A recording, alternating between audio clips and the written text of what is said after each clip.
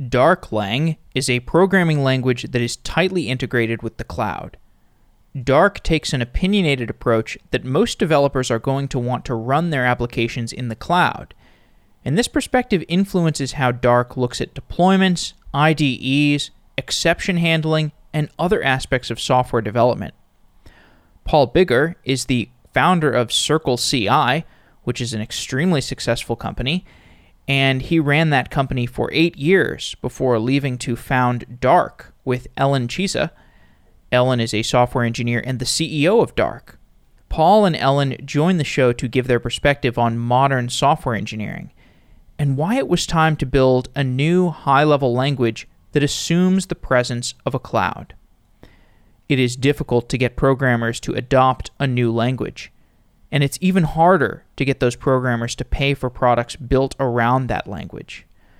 But the timing could be perfect for Dark. Software development is undergoing tremendous change, and many of these changes work to Dark's advantage, such as the growing adoption of feature flags, low-code tools, and sophisticated continuous delivery workflows. Whether or not Dark is a success, it is a bold project, and the team is working on something that they believe in. We also had a great discussion about AWS, perhaps I should say debate about AWS, and whether the largest cloud provider has an obligation to contribute back to the open source community commensurate with how much AWS has gained from the open source community. If you're building a software project, post it on Find Collabs. Find Collabs is the company I'm working on.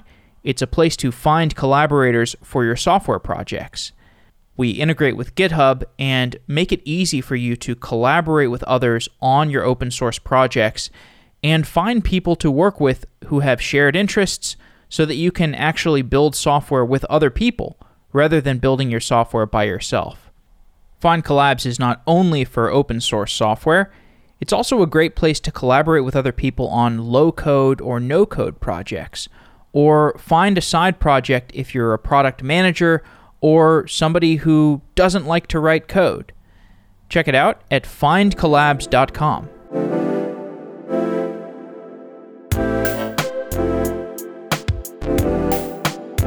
Looking for a job is painful, and if you are in software and you have the skill set needed to get a job in technology, it can sometimes seem very strange that it takes so long to find a job that's a good fit for you.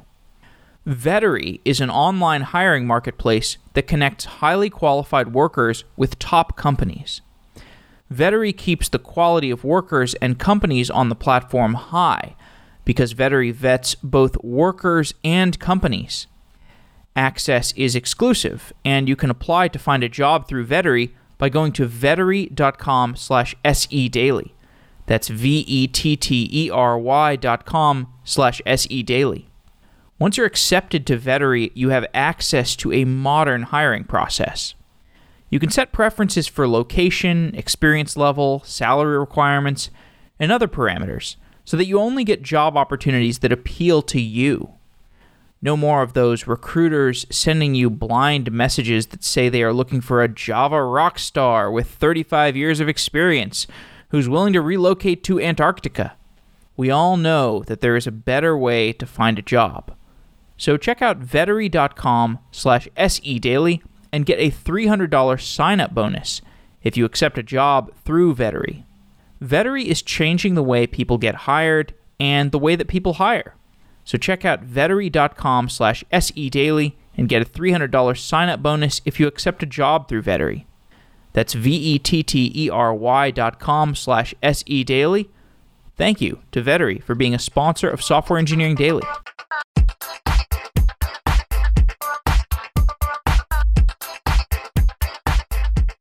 Ellen and Paul, welcome to Software Engineering Daily. Thanks. Happy to be here. Paul, you're the founder of Circle CI.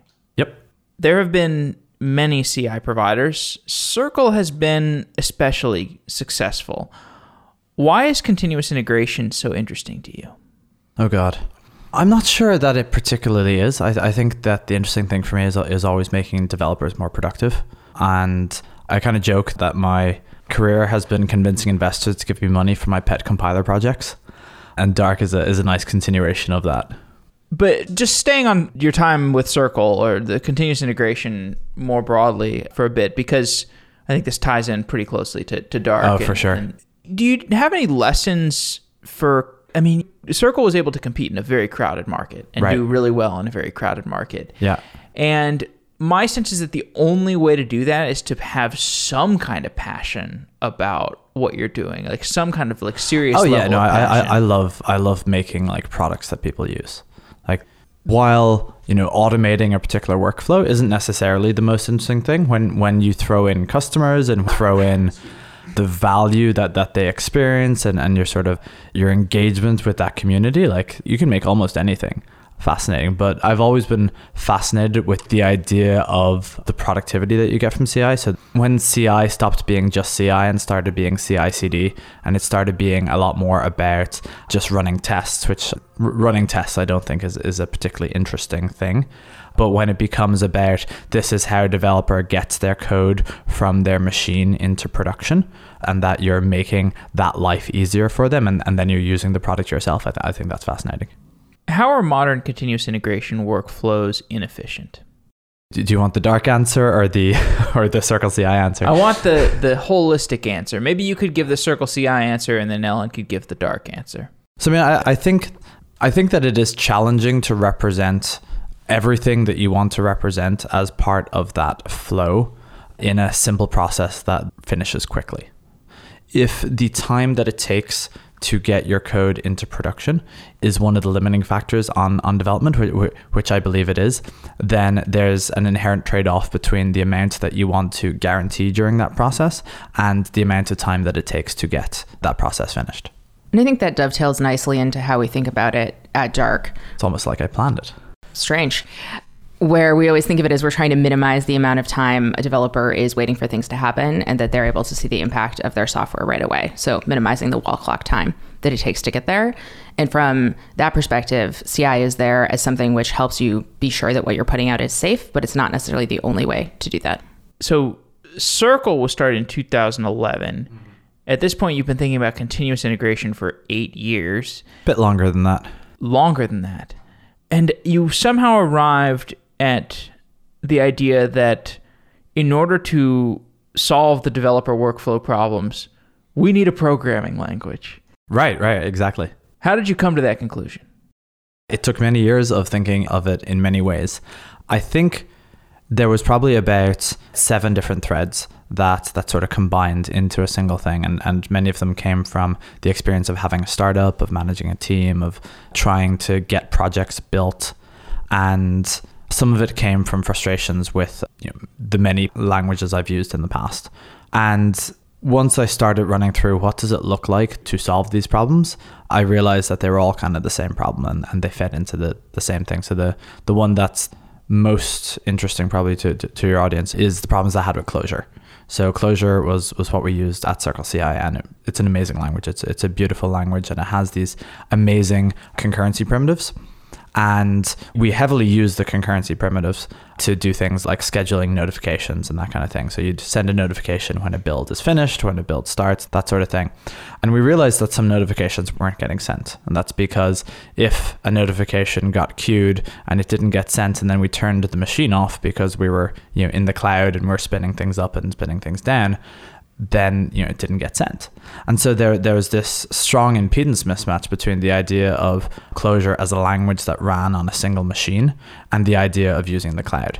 And ironically, languages that had worse concurrency primitives, such as Ruby, ended up having much better cloud architectures because they enforced the idea of like using queues and background workers and that kind of thing.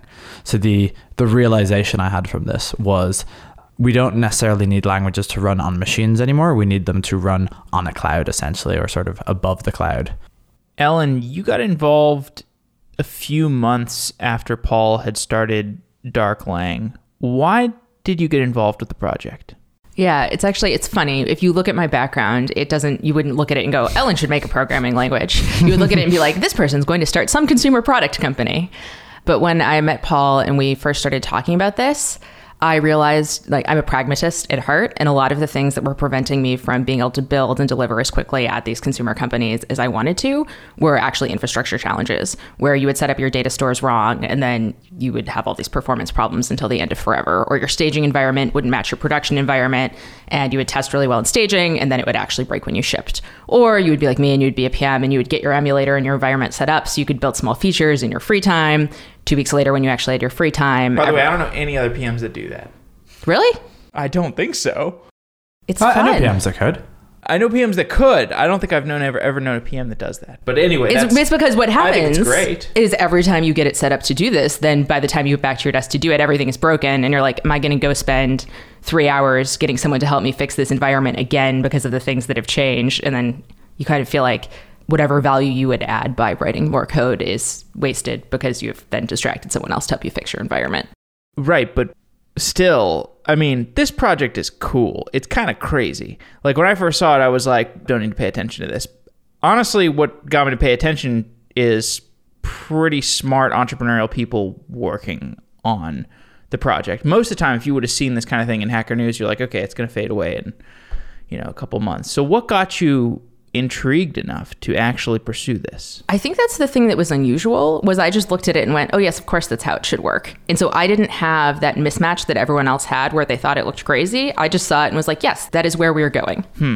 And I think that actually confused Paul at the time because he was used to trying to convince people that it wasn't. Give me your perspective on the trends for why it makes sense for a new programming language that assumes you are in the cloud. Sure. So the first one is almost everything we run is in the cloud now. Like you might still have some bash script you run locally for your computer, but for the most part, anything you're building that you want other people to use is going to be in the cloud. And that's kind of the fundamental place we're running things. I think then beyond that, in terms of other trends that are going on that make this the right time to do this, is you're seeing even the number of people who are either trying to major in CS and not able to because we don't have enough faculty to train them, or the number of code schools that are popping up. There is this demand for, we need to be able to write more software, or we need to be able to write the software more quickly. And the solutions that we found so far of trying to train more people aren't working, which means we have to fix something else. What's not working? What do you mean? Oh, so if you think about it in terms of like the reason the market salaries are so high is we just don't have enough people who are able to write and deliver the amount of code we need to deliver. And so in terms of that, things you can do, you can write less code or deliver less product, which isn't what anyone wants to do. Or you can figure out how to hire more people to apply them to that problem, which maybe works, maybe doesn't, ethical man month and all. Or you can figure out how to make the time it takes to build anything take less long. So the way that I think about modern programming is it's JavaScript and APIs and cloud services. And the only time I'm going to write code is if I'm writing JavaScript. And the only time I'm going to look at another programming language is when I have performance issues. How closely does that map to how you both see modern programming? I think one of the great things about the JavaScript ecosystem is just how much is already available for it. And so like the thing that makes JavaScript nice to pick up is chances are someone has done something similar to what you're doing. So you're going to get a lot of high quality answers for the problem you're going to try to solve. You're going to have a lot of packages that you're able to use right out of the box. But I think that the tendency to pick up JavaScript is because of that ease of use and that amount of work that already exists. So I guess your question a little bit is why did we make a new language to a certain extent? Yeah, it's sort of, well, the way that I think about Dark is it's a language that's built for like productivity, right? Like you want fast product delivery. That's to a good market. way of saying it. And the crowd that wants to do that is like the crowd that's building with just like JavaScript. They're just like stitching together, like, give me the React boilerplate thing. Like, let me browse some easy components to throw together, and that's my UI. And then they're like, okay, yeah, I got a Twilio thing, and it like matches to a Stripe thing, and like they just glue it together with JavaScript. And I want to make the case that Dark can potentially provide a more productive experience. Yes. So I think the first place to look is why aren't things better today? So if we look at how people have tried to abstract and tried to reduce the complexity into things like using AWS Lambda, for example, or anything in the sort of the serverless realm, or some of the other startups that are in this space that are focused on JavaScript. And we don't believe that any of that has solved all the complexity that's out there. And when we looked at how this sort of thing needs to work, we realized that integrating directly with an existing language or with an existing ecosystem was not necessarily possible to do the things that we wanted to do. So for example, if you're looking at the live values, which is if you look at the Dark demo, you'll see that anytime that you're writing code, you're shown a real production value that has happened recently in production and its effect on the code that you just wrote. And to cobble that together from the existing infrastructure, from the, if you wanted to try and put hooks into the V8 interpreter to try and get that information out, or the amount of work that it would take to try to shunt that into existing workflows, means that we just didn't feel it's possible and still don't feel it's possible. So we needed something new. And it's not necessarily that it needed to be not JavaScript. It's also not Ruby and not Python and all this other things. It's just that it needed to be tightly connected to the editor and to the infrastructure, and it needed to be designed for that purpose.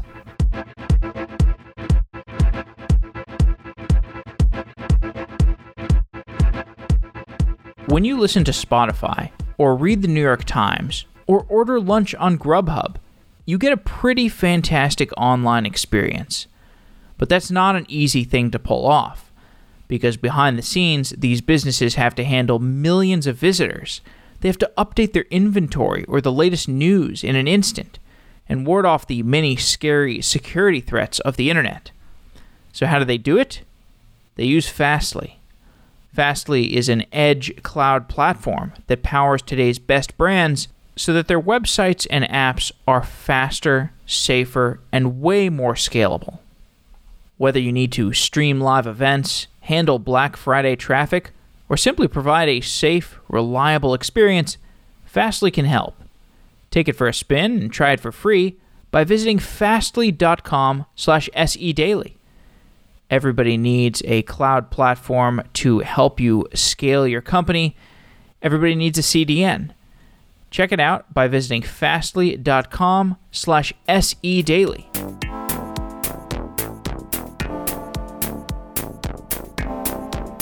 There is the modern infrastructure context and workflow context, and that's part of the motivation for why Dark is built the way it is. There's also Paul, I understand you have an affinity for programming languages. Could you each name how a specific programming language that is, niche or novel, or tell me how other programming languages inspire Darklang? It's funny that you say that I have an affinity for programming languages, because I actually feel the opposite. I feel like I hate every programming language, okay. And I just hate some less than others. Okay. So I used to describe Clojure as my least hated programming language rather than my favorite, and Python as my second least hated. But there's tons of things that have influenced it. We're influenced probably by 6 or 7 different languages directly. I think that the greatest influence has probably been Elm. Elm really showed us how the ML type system can make it easier to write programs and to write simple programs that are easy to understand and easy to know that you're not making any mistakes. And it also showed us how good a well-designed standard library can be, which I think is a thing that many, many languages don't have. I think in addition to that, slightly off, we also are influenced a lot by academic work. So like Cyrus Omar's work on Hazel and thinking about how you build structured editors around blanks and how you generate them and how you see the results in each type. Or there's also some work out of a university in Colorado that I think is really interesting, that when people are picking up a new language, it doesn't actually matter very much what you make the keywords. It just matters that they feel familiar and that they can learn them. And one of the nice things about having the language be AST-based instead of text-based is we could at some point have different flavors of Dark. So the vocabulary feels more like Elm or more like JavaScript, or in the future could be native to the language of the developer rather than always in English. Well, that's actually pretty interesting, what you just said there at the end. Wait, but what is AST-based versus text-based? Yeah, so when you're coding in Dark, you're directly manipulating the abstract syntax tree. So say, like you have a variable that you've declared and then you're using it in a bunch of different places. If I was doing that in React, if I renamed my variable, I would then have to go manually rename everything and edit the text to update that. In Dark, we know that that is the usage of that variable, and we update them all dynamically for you as you edit the first one. And the idea of a language that, what did you say at the end? Like a language that it does not read in English? Are all programming languages like throughout the world? Does everybody type in English basically? Pretty much, yeah. That's kind of crazy. Yeah, so you're someone who speaks, say, Russian or Spanish, and you're learning all of these like very specific English words that are only meaningful to you in a programming context. And how would a AST-based language help with that? Yeah, so since there's a representation under the hood of what it is, you could know that you're using let, for instance, but like maybe there's a different word that would make more sense in French for instead of let for declaring things. Why can't we do that with like Java? Oh, the whole problem comes down to text. Parsers are a nightmare. And the flavors of Java that people use have specific parsers all across the thing. So consider all the places that your text lives in Git, it lives on your machine, it lives in your editor. And so to change it, you need a translator from the text that you have, the parser that you have that reparses and regenerates it in a different language. And you need that to be in VS Code, you need that to be in GitHub, you need that to be in whatever other software you use. And then eventually you need it translate it back for the interpreter to use. It's possible, but it's sort of nonsense. It's like, who would do that much work when people already, tens of millions of people learn all the English words by rote in order to write it, but they've already done that work. So who's going to do the work to like translate a language and all the standard libraries into something else, in addition to all the things that it might just not be possible to cobble together all these pieces? Whereas if you're in an AST-based language or something like that, it's just a presentation layer. It's a thing that no one has to really be aware of. You both mentioned Elm. Elm's an interesting example because it's a language that is beloved and inspirational to many. It's lovely. I think React, weren't parts of React inspired by Elm? Redux was based on the Elm architecture. Like Dan Abramov is in love with Elm. Maybe that's an overstatement. But that language, as beloved as it is, I know of one company that uses it in significant production. Why is that? Why is a language like Elm that's so widely beloved? So many opinions on this. I will let Paul answer this. So Dark started with our editor written in Elm, and we've moved it to BuckleScript over the last, it was about a year ago. What's BuckleScript? ReasonML. Oh, okay. Got it. Yeah. The Facebook thing. Yeah, the Facebook thing. BuckleScript is just one of the technologies. It's the same as ReasonML, basically. And we switched it over because I think almost for the same reason that Elm is beloved. Elm is beloved because of how tightly integrated it is and how good the design decisions have been made in it. And as a result of this, they wanted to remove a feature that we relied on. And we realized that it was not actually possible for us to rewrite our code base without this feature. And that we had started to rely on this feature. So the feature is like directly being able to call JavaScript code versus going through the eventing system that Elm relies on. And we realized that we had started relying on this more and more, and that we were going to continue doing so. And so its removal was a thing that we felt did not allow us to actually create the software that we were trying to create. Can you extrapolate that to why Elm isn't used by people? I think Elm isn't used by people because it's too weird. It's too different to how people write software, how they write JavaScript today. So it forces everything through this Elm architecture, which I think is relatively easy to understand once you get it. But I think that there's quite a bit of a learning curve there. I think perhaps Redux will push more and more people to it because they will have learned this architecture through Redux. And I think that it's hard a lot of the times for code written in Elm to interface with code that's written directly in JavaScript. That's also changing as things move more to a functional reactive paradigm. But certainly when we were writing it, we would struggle to find libraries that we could reuse. You contrast that with Erlang, right? Erlang's a weird language, but people use Erlang.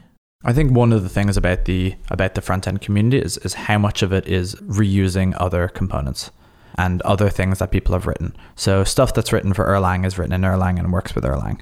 If you want to talk to other services, you talk to it in the same way that you do in most languages, which is over HTTP. Whereas on the front end, JavaScript is the lingua franca. So if you're doing something that's not JavaScript, if it doesn't integrate very easily. And this is one of the decisions that ReasonML made, that they wanted a much nicer integration with JavaScript. But if it doesn't have that nice integration, it's hard to adopt. Well, that actually works in your favor, right? Like if you're talking about back-end languages being friendly, or people are, it's like a friendly atmosphere to bringing in a new back-end language, probably more friendly than like bringing in a new front-end language. Oh yeah, one of the overwhelming trends of the last decade is polyglot microservices. So people writing their different services in different languages. So you start with maybe Ruby or Python, and then you realize that this thing might be better written in Rust or in Go or in Scala, and that's a decision that people make all the time, and we think Dark slots in there nicely. You just have to try one new service in Dark, and if you like it, maybe it'll be 2 new services in Dark. Give me your perspective on how languages should handle typing, static or dynamic, or some kind of optionality. We put out a blog post about this recently. I considered calling it like, experience report from 20 years of static and dynamic languages. But the opinion that I have on it is that dynamic languages are really awesome at some things, and static languages are really awesome at some things. And in particular, when you're writing new code, dynamic languages are amazing because they don't get in the way. And when you have a lot of code and you want to make large scale changes to it, static languages are amazing because they have tooling that provides a lot of safety around that. You can get both advantages in the other community. So like Haskell has put an extraordinary amount of work into making static types vanish at the early sort of prototyping stage if you're an expert Haskeller. And dynamic language people will often spend an extraordinary amount of time writing unit tests to allow them have that sort of refactoring that you get mostly but not entirely for free in static languages. So yeah, I think both just have great use cases that they're really good at, and I personally feel that neither one is good at the other one's use case. Yeah, I agree. That's generally what I've found. I am much more on the side of I would rather write things quickly, but most of my things are quick things that I write. How has this influenced Dark? So in Dark, we try to give you this hybrid best of both worlds experience. So we have functionality called the error rail. And so when you're writing something, what we do is we tell you, say, if you're making a data store query that might fail, might return null to you, when you're writing it, as long as you're getting a response, we just let you keep seeing that execution path. But we pull out the fact that you do eventually need to write the logic to handle that case. So you can keep building, get the thing working, see it working when you know that it's like your data that you put in for a test. And later, when you want to make sure you have it handled, you can go back and easily add all of those places. You write that there's some accidental complexity in many languages. But what does that mean? So accidental complexity is a phrase that I first heard from a paper called No Silver Bullet by Fred Brooks. And the idea is that he splits up the complexity into 2 kinds. Essential complexity, which is the core of the problem that you're solving, the thing that your customers pay you to solve, basically. And accidental complexity, which is all the other shit that you need to deal with. So you can think of setting up your infrastructure as accidental complexity, because sure, it matters that there's infrastructure there, but it doesn't matter what the infrastructure is. If you magically had infrastructure, then that would make no difference to your customers versus if you spent tens of hours on it. Whereas you wouldn't magically have your product because you want to, like, that's the actual value that you provide, in your opinions and your workflows, and the tooling that you provide is the thing that actually matters to your customers. What are the ways in which IDEs are insufficient, modern IDEs? I certainly think it depends on what tooling you're deciding to use. And so I think there have been steps recently for people designing IDEs specifically around programming languages, like what Kite did with Python, or I guess in JetBrains and all of the work that they try to do. I have a friend who's been working on an editor that's specifically set up to work well with Go. But I think the challenges that people face are, if you're doing this polyglot microservices architecture, are you going to have one editor per language to be getting the best experience for that language? And so I think for people who are primarily doing one thing, like iOS developers can tell you about both the pros and cons of Xcode and using that integrated environment. You're not necessarily going to get one thing that works when you're building backend services. Anything to add, Paul? In terms of IDEs sucking, there's no end to the list of IDEs sucking. I think fundamentally the problem is that most of our IDEs don't really understand the languages that we're in. I think the best IDEs are, like Ellen says, the sort of JetBrains stuff in the world, the IntelliJs and that kind of thing, because they have really powerful tools that are designed for the language. I think probably the biggest step in editors and IDEs becoming really powerful is the creation of the language server protocol. It's kind of a shame that it took us maybe 50 years of software development to get to a place where go to definition consistently works on in multiple languages. But once you've used an editor that really understands your language, and then you go back to one that doesn't, it's completely night and day. Dark does not have a compilation step or separate compiler/interpreter. That's a quote from one of your blog posts. Can you explain what that means? How do you create a programming language that doesn't have a compiler? Well, it has an interpreter. I'll explain more. Sorry, that was a bit trite. So there's a bunch of different technologies that you use to create a language. So the top three are interpreters, compilers, and just-in-time compilers. And I say top three, but really anything else can be redescribed as one of those. So the way it works in Dark is you have your editor, which is directly manipulating the abstract syntax tree. So the abstract syntax tree is your in-memory representation of the program. So it's got an object representing a for loop, and it's within that there's objects that represent whatever else. And so we take that program, we save it in the editor, and when you make a request, we load it from the editor and we interpret it. And like our interpreter is like 500 lines, and interpreters are not particularly hard to write. And so interpreter, in the same way that Python has an interpreter, that Ruby has an interpreter, the JavaScript interpreter is much more complex than that. So I won't say it's exactly the same as that, but it's similar in concept. How would you compare Darklang to a framework like Rails? So when we decompose the parts of our language, what we're calling a language, so there's the infrastructure side of it, there's the language side of it, there's the editor part of it, and all of that we call Darklang, but internally we sort of decompose it. And one part that we talk about is the framework. So the framework roughly corresponds to what Rails does in Ruby. It's the ORM, although in Dark it's not exactly an ORM. It's the middleware around HTTP. It's the things that provide a nice experience on top of the language.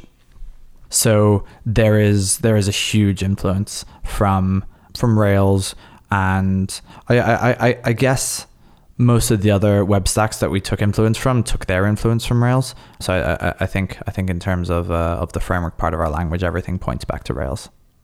Describe the Hello World experience for Darklang. I think the other comparison people make with Rails is that when Rails came out, it was amazing how much faster it was to set something up. It was very pragmatic. I really enjoyed the era of time that was Ruby, Rails, Heroku. That was great. Isn't that today? It still works today, but it takes longer than it takes in Dark. So I've moved over. Okay. Yeah. We've entered the Dark era. I've moved the because Dark Ages. Me getting my Hello World in Rails usually takes me I have to go to my command line. I have to update things. I have to make sure all my homebrew packages are correct. So you spend a bunch of time doing stuff, and maybe 30 minutes if you're fast. Later, you have your server up with your Hello World. In Dark, you just open your browser, you specify the method, and what you want to return is your response, and you have an API with Hello World up in GIF length, 10 seconds, 4 seconds. It's short. You tweeted out a GIF recently. I did tweet a GIF, yeah. Mostly because I'm so pleased that it's that length. What was the GIF? It was literally making a Hello World in Dark. It fits in that span of time. Why do I want a programming language that's tightly coupled to a cloud?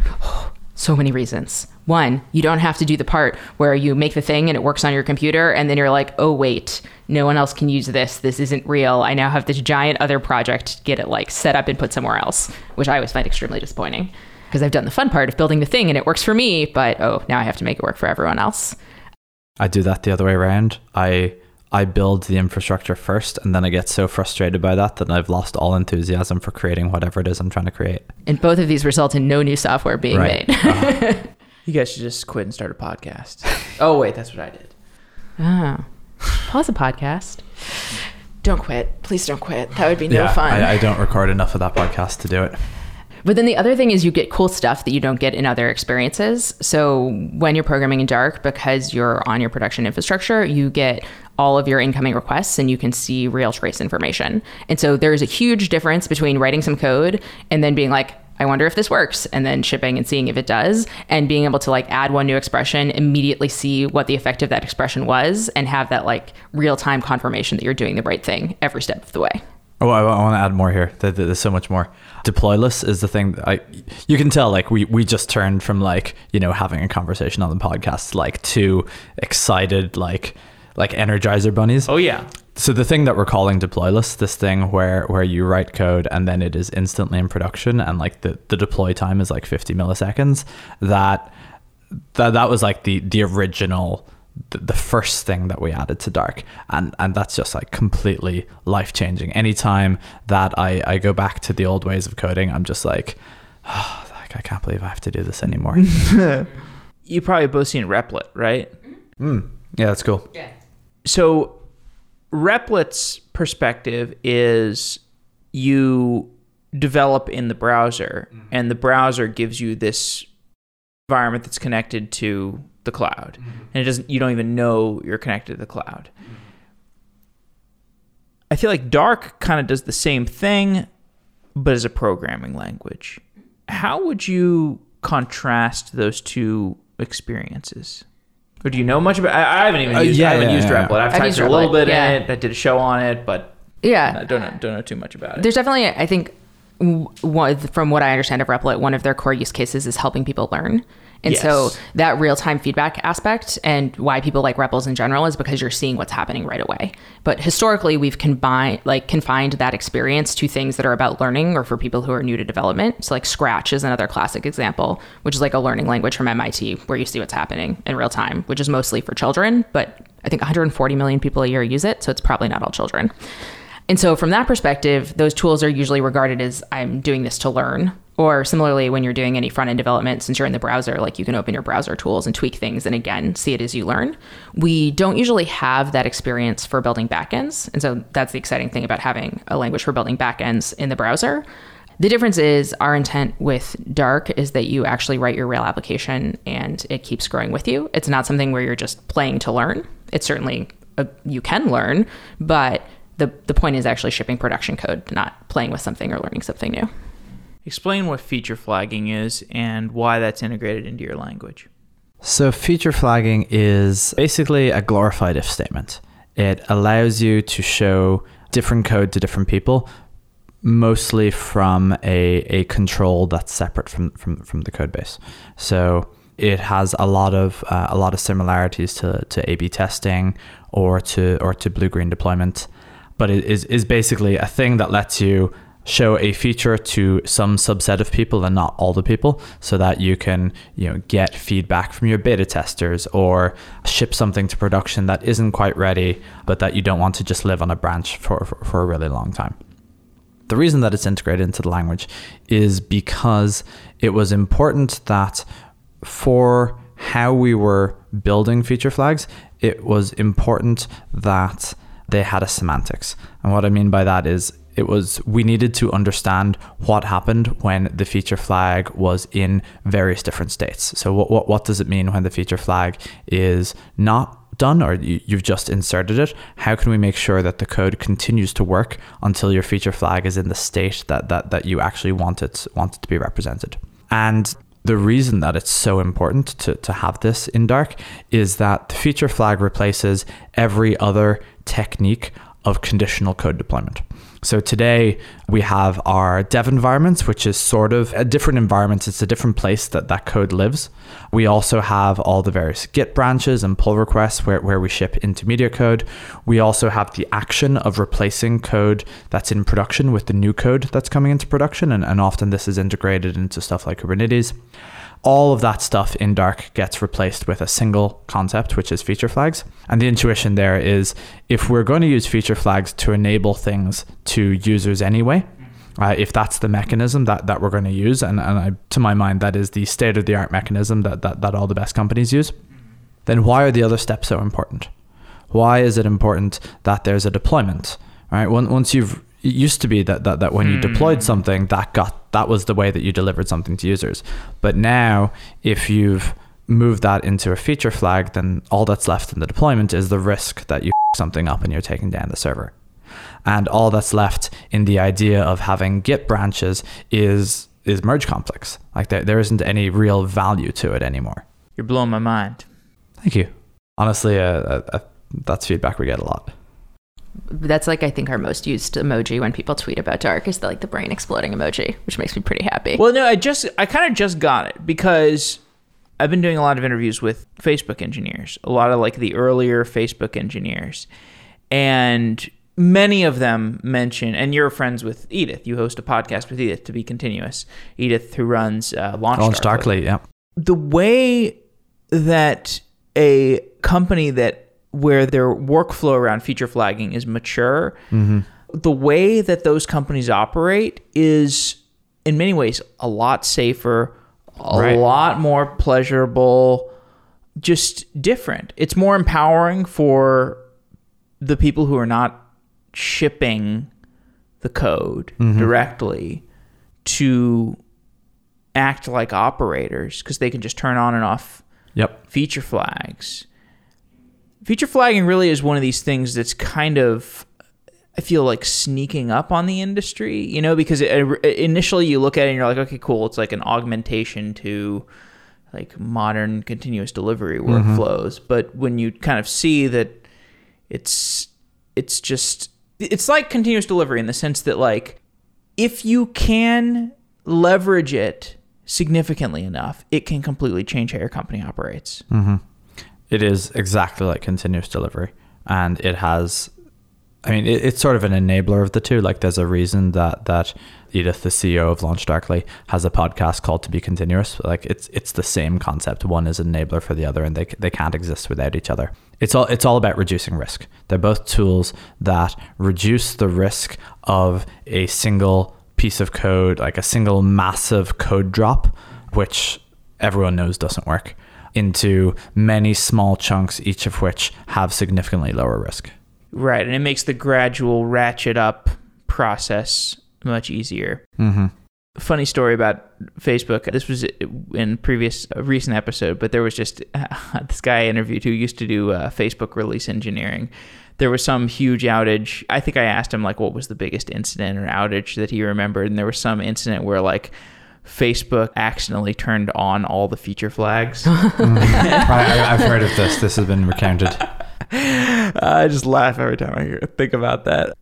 Okay, so when you talk about unifying the programming language and the cloud provider, it calls into question, what are you doing on the cloud provider? What should the cloud provider be doing? Or are you a cloud provider? Or what, tell me more about how Dark presents itself as an infrastructure provider today. I guess this is more Dark, the company. From the perspective of using Dark, you're just programming your backend and the cloud just exists for you. You don't think about it at all. So it's completely invisible. So it's not like you write a bunch of code in Dark and then there's a bunch of other settings or things you go fiddle with to make it work. It just works. And that's the benefit of having something that's deployless. From the company perspective, I guess we think of it the same way any other cloud provider would. We think of it as we're providing people compute and storage. You're on AWS at this point? We're on GCP. GCP. How'd you evaluate those two cloud providers in the choice of usage? Kind of a bunch of different ways, but one of them honestly is just AWS. It's a nightmare. I hate it. They're also a very predatory company. So we picked GCP. Really? What makes you say they're predatory? Oh, I remember, I don't know if it was said publicly or if it was reported back, but one of the executives at AWS said that they look at their customers' traffic to decide what products to build next. But that's what I wear Amazon clothes most of the day. I know. I know. And we're all complicit. They're $15, but it's not complicit. It's this leads to better quality products, right? Sure. And it leads to Amazon taking all of the value of the infrastructure ecosystem. But isn't that great? The infrastructure developers can go do something else. Not if you want any innovation in the ecosystem. So if you want companies to be able to innovate in the ecosystem, then it stands to reason that the reason that they're creating their tools isn't necessarily so that Amazon can make more money. This is what is so baffling to me, because this is what these open source companies are saying. Yeah. They're right. They're $1 billion companies. And they're still right. But it's not inhibiting their innovation at all. If Amazon takes all the value from them, then it is. But Amazon's not taking all the value from them. I mean, Confluent's still a multi-billion-dollar company. Elastic is still a multi-billion-dollar. They're not yet, but Amazon has just started doing that stuff. How does it look in 5 years or 10 years? Are they still companies that are pumping back the revenue to innovate on the products, or are they not? I mean, we don't know for sure, but certainly, from the perspective of Dark, we are setting up Dark so that it is not in a way that it can be cannibalized by cloud providers.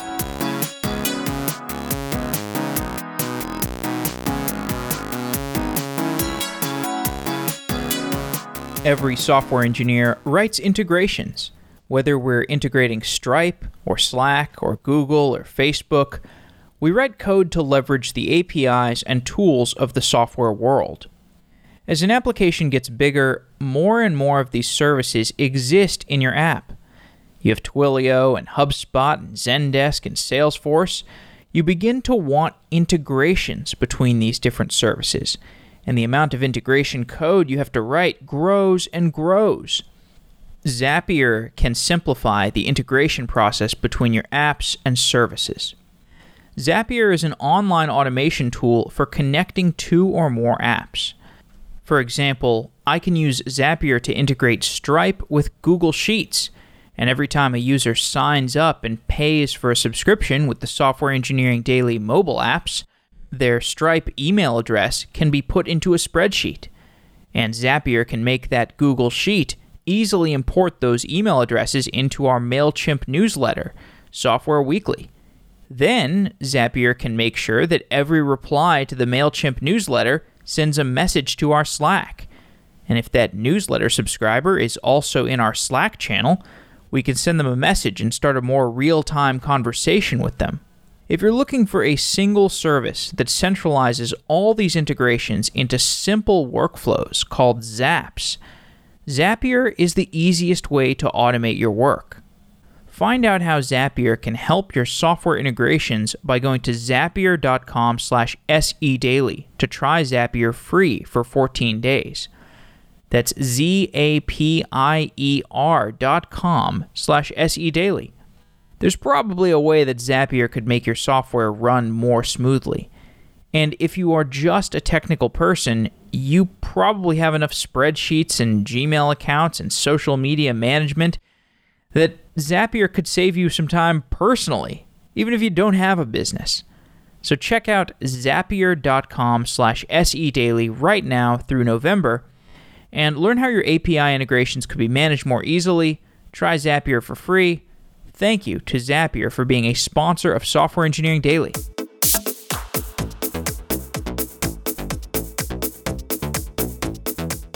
I mean, just to stick on this point for a little bit longer, just because you're a powerful voice in the space of cloud infrastructure, and I really just want to push back on this because I mean, look, I worked at Amazon for 8 months. I love the company. Mm-hmm. I love it. I believe in their ethos, and I don't think of them as predatory.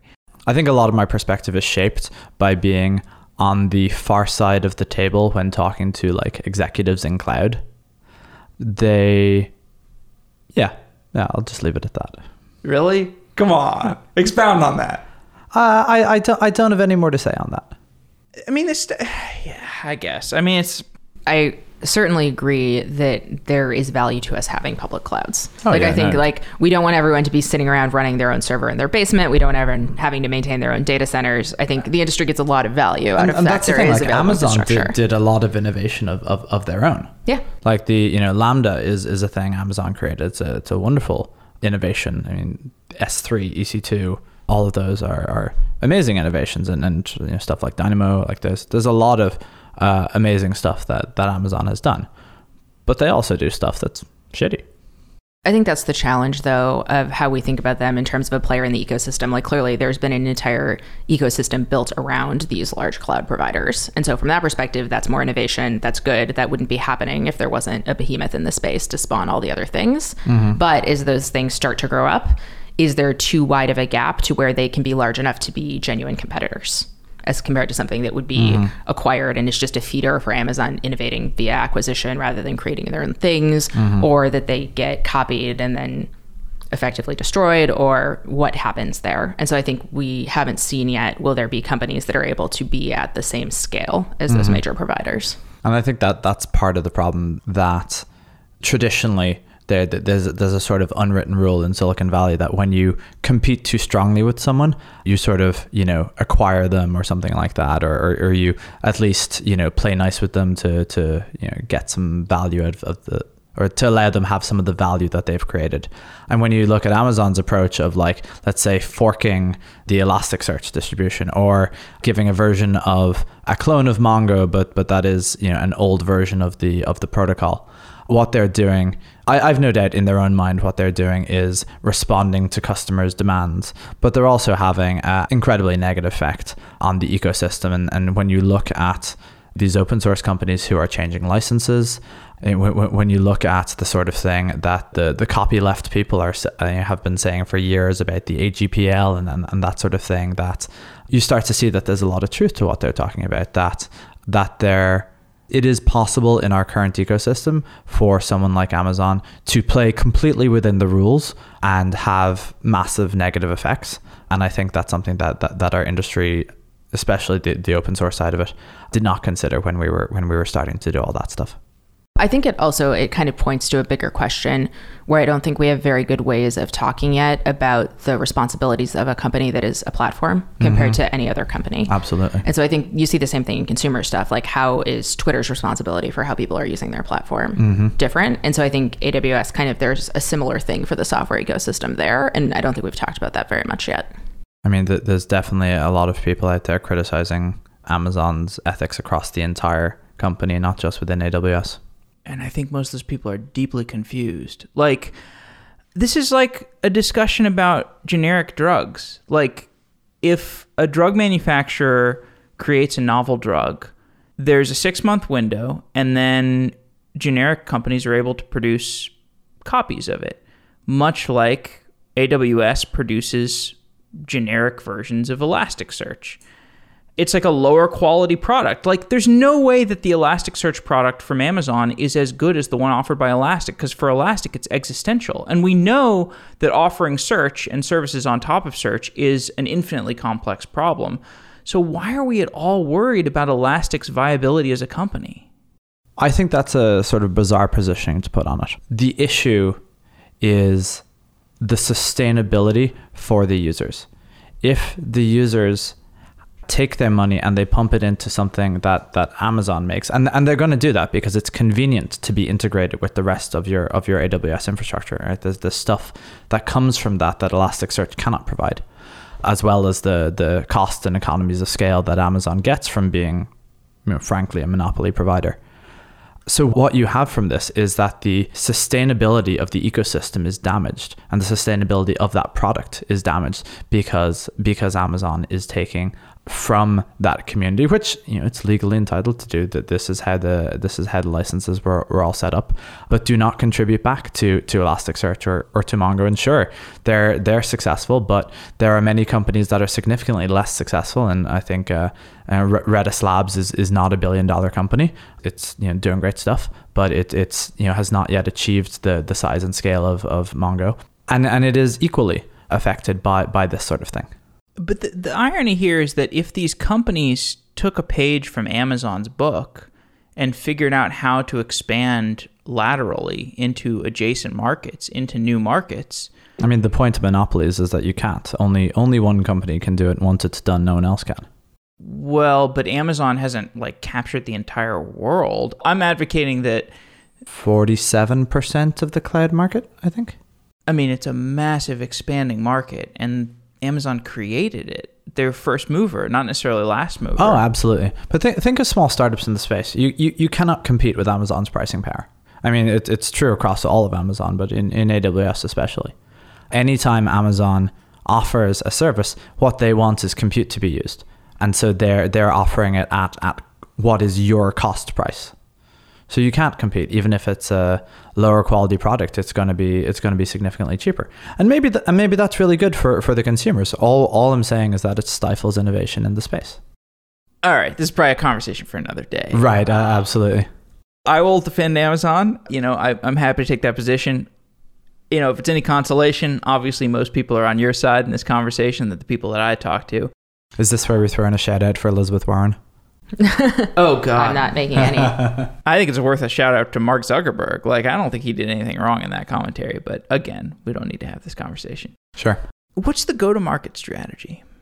This isn't going to sound terribly exciting, but Dark is really all about developers and developers writing applications. And so from that perspective, we're still in private beta right now, but while we were in our private alpha, what we did was spend all of our time sitting side by side with people who are writing services on Dark and making sure the experience was what they wanted it to be. And so, yeah, there's not much novel in this. It's that we hopefully build a set of tooling that people love using way more than that they have right now and helps them be more productive. What kind of feedback do you get from users so far? The mind-blown emoji, that's my favorite one still. There's definitely, you had this experience earlier, it takes a minute to wrap your head around the concept since it's so different to put your language, your editor, and your infrastructure all together. And so we usually spend a little bit of time with people kind of building up that workflow. And specifically in Dark, one of the things that makes for a great workflow is if you've already built your front end or a mobile application, or you're building something that basically is just talking to other APIs and you don't need to build a front end, starting from there and then building your API based on those requirements and then building your data stores based on the API that you need to support tends to be the preferred workflow with people. Did y'all see the Ballerina project? Yeah. Mm-hmm. So my understanding of Ballerina, I thought it was a very cool project, or is a very cool project. It seems like they had trouble messaging it or figuring out how to get it in front of people. Do you have any perspective on why wasn't that project able to gain traction? It's kind of hard to tell. One of the interesting things about making developer tools is that developers, it's a fashion-driven industry. Right? So the way that things are taken up and the projects that succeed are often not the best projects, and there isn't a particularly strong correlation necessarily between things that succeed and things that are the right ideas. So I think it's very hard to look at something and say this failed for this reason or this succeeded for this reason, apart from it managed to capture the minds of a certain set of early adopters who then championed it. I've looked at Ballerina. It's a lovely language.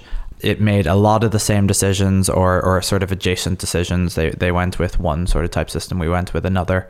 But I think that they have a really lovely language. The place that we've made a major different decision is to run the infrastructure, and that removes a large infrastructure component versus Ballerina sort of compiles to something that can be deployed to infrastructure. I don't know if that's the major difference or whether it's, a certain way that we talk about deploy lists. Certainly our deploy lists blog post is the thing that really blew up and the idea that really blows people's minds. So it's kind of hard to tell, what exact thing didn't work for them, but I think it's a lovely project and I think it should have done better. So the first company that you started, Circle CI, is still doing extremely well. I would love to claim that was the first company that I started, but there were two. Actually, wait, I was looking at your LinkedIn. I saw earlier companies. There were two disasters before that. Oh, God. Yeah. Can you relive those briefly? So first one was company started right after college with 5 friends. And that was largely just disagreement of opinions. And I left and they kept it going. And then the second one was my Y Combinator startup. It was called News Labs, where we were essentially trying to do sort of what Medium did. But to be Medium, you sort of have to be Ev Williams, and we were not Ev Williams. And that in the funding climate of the time, that was never going to succeed. And we shut it down after about 8 months in a real blaze of glory. It was a sort of a horrifying descent. There's a very good blog post you can read on this. It's very funny. Oh, really? Okay. All right. So next time, flaming startup destruction and socialism for the cloud. So yeah, perfect. Sounds like the title of a great podcast. Mm-hmm. Right. But Circle is crushing it at this point. Circle's doing wonderful, yeah. Did you leave the helm to do Darkling, or are you kind of doing both? So I left in 2015 and started Dark in 2017. It was taken over by 2 amazing executives, Rob Zuber and Jim Rose, who took over about 6 months before I left. And a lot of the when I left, Circle was not the sort of runaway leader in the space. It was sort of tied with another provider, and I think part of the reason that it is the runaway success is the phenomenal job those two executives are doing. I think it's cool that you left a company that was like unicorning it and started a programming language. It is hard to run a company, and people have certain skills, and one of my skills was not being the CEO of like a mid-sized company that really needed to focus on like building out executive functions and sales teams and financial models and all this sort of thing. The thing that I really enjoy is working on product. And I mean, in Dark, I chose to be CTO. I did not want to be CEO. Were you CEO of Circle? I was CEO of Circle. But I went and I found someone who would be amazing at CEO, which Ellen absolutely is, because I did not want that to be my job. And seeing, an incredibly competent CEO handling all the things that I was not good at is a humbling but delightful experience. Meanwhile, it's very nice to work with someone who has been a CEO, because they can look at every single thing you do and be like, oh, 90% of this is correct. This 10%, I made this mistake before. Let's not make that one, which is great. Thank you for phrasing that delicately, which I know I often don't. What's the worst part of being a CEO? Is it like QuickBooks? Oh, no. There's a startup called Pilot. They're great. Do you use them? I do. I love it. I got to get that. It's great. You should get it. I'll give you a referral code. I'll take it. This podcast is not sponsored by Pilot yet. Use promo code SEDaily. No, I'm kidding. Use whatever promo code she's got. I have a bookkeeper. I mean, is that the same? Do I need Pilot? We've always had Pilot because they launched and a friend referred me right around the same time we were starting, and they were willing to do all of our historical books back for me to the very beginning. Jeez. It was great. Yeah. And they like rolled it in with my first month cost. I think it wasn't that many months in advance, but it was really helpful. So if you have a bookkeeper and it works well for you, maybe you don't. But I did not have a bookkeeper. And so far the solution has been fantastic. We should keep talking about it. Give me a better discount. Yeah. Okay. As we wrap up, 2 more questions. I'll keep it like 10 more minutes. Do you want me to tell you what is hard about being a CEO? Yes. Oh, yes, exactly. I'm sorry. I totally derailed you. Yes, please tell me. I think one of the hardest parts about it is that when things are going well, it means you are giving away every job you've ever had. So as soon as you get good at something and it's working, it's time to teach someone else to do it and let them run with it. And they might do it completely differently than you were doing it. And so the hard part of the job is anytime you do something well, it immediately means you don't get to do that thing anymore. Interesting. That sounds like a feature and a bug. Yeah. Yeah, it's both. What do you guys think of no code? Oh, strong opinions. Or low code, if you feel that there's a difference. Yeah, so I think that enabling non-developers to build applications and to be able to build the sort of things that we as developers do, I think that's wonderful. And I think that it's a real indictment on our industry that we did not do that without the creation of no code and low code. One of what Dark is trying to do is we're doing the same thing, but we're taking a different approach to it. Our approach is that we are making coding itself so easy that people who are adjacent to coding, and then over time more and more people will be able to use actual coding to build the kind of applications which today they're probably only able to do in no code and low code. And we think that the advantage of this is that code is a fundamentally better way of doing it because code is flexible. When you reach the end of the sort of wizard abstraction that you get from a no code or low code solution, you often have nowhere to go. Whereas with code, the layer above it is code, the layer below it is code. It's easy to compose. You can build new abstractions with it, which is a thing that so far you typically have not been able to do in no code and low code environments. So we are believers in high code. You just have to make it significantly easier to build applications, and we think that that's what Dark is doing, and fundamentally that's the thing that we've designed it to do. I think that's like one of the things about it, and one of the challenges we see with low code, no code is you always want to be able to like look under the hood and see what's going on. So maybe you start from a higher abstraction where you're like, oh, I just have a sign-in service. And then one day you're like, oh, I want to like add a new field to my sign-in service or add a password reset or whatever it is. And if you just have a module that is sign-in service and you can't look under and see, it becomes hard to learn. It becomes hard to get better at code. It becomes hard to understand what's going on. Whereas if you have something that's code and it's composable all the way up, you have that property by default. I think Webflow does something like Yeah, that. Webflow is really cool. Yeah, I mean, I think Webflow is sort of, if you take low code and then you make it. I guess it's coming at the other angle. It's low code, but you make it so composable and so extendable that you can do that sort of thing. I think that's a thing that is not traditionally done by the majority of low code and no code tools. But I think Webflow is fantastic. It gives you like a GraphQL thing, I think also. If you like, it gives you a GraphQL. I hadn't seen that feature. That's cool. Futuristic stuff. Okay, last question. I want each of you to give me your most ambitious prediction for how software development will be different in the next 5 years. I think rather than everyone just buying the SaaS product that kind of sort of solves their problem, everyone will be able to build fully custom tools to match their own workflow. 5 years. I'm ambitious. And optimistic. And optimistic. Two of my best and worst traits. I think that we're going to see increasing bifurcation of roles. So it's the front end, back end distinction is going to increase significantly. Those things are going to break up into many more groups. I guess back end has already broken up into a bunch of different groups. Front end will probably break up into a bunch of groups as well. One of the things that we're trying to do with Dark is allow people who don't necessarily identify as back end to do back end. So I hope that we will allow the rejoining of those forces. But I think if things keep going as they are, then there's going to be a lot more specialization and a lot less sort of cross-pollination of tools and ideas. Paul and Ellen, thank you for coming on the show so much. Thanks for having us. Thank you. And shout out to Sean Wang for putting this together, for pushing me to interview Dark Lang. He referred this show, and it was really interesting. That's awesome. Thanks, Great Sean. conversation.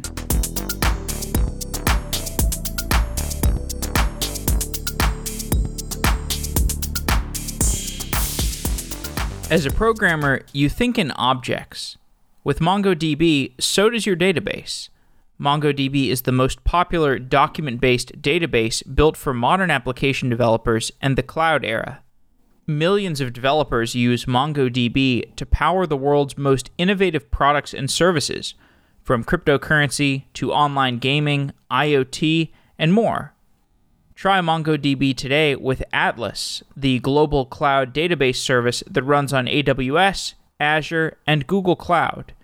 Configure, deploy, and connect to your database in just a few minutes.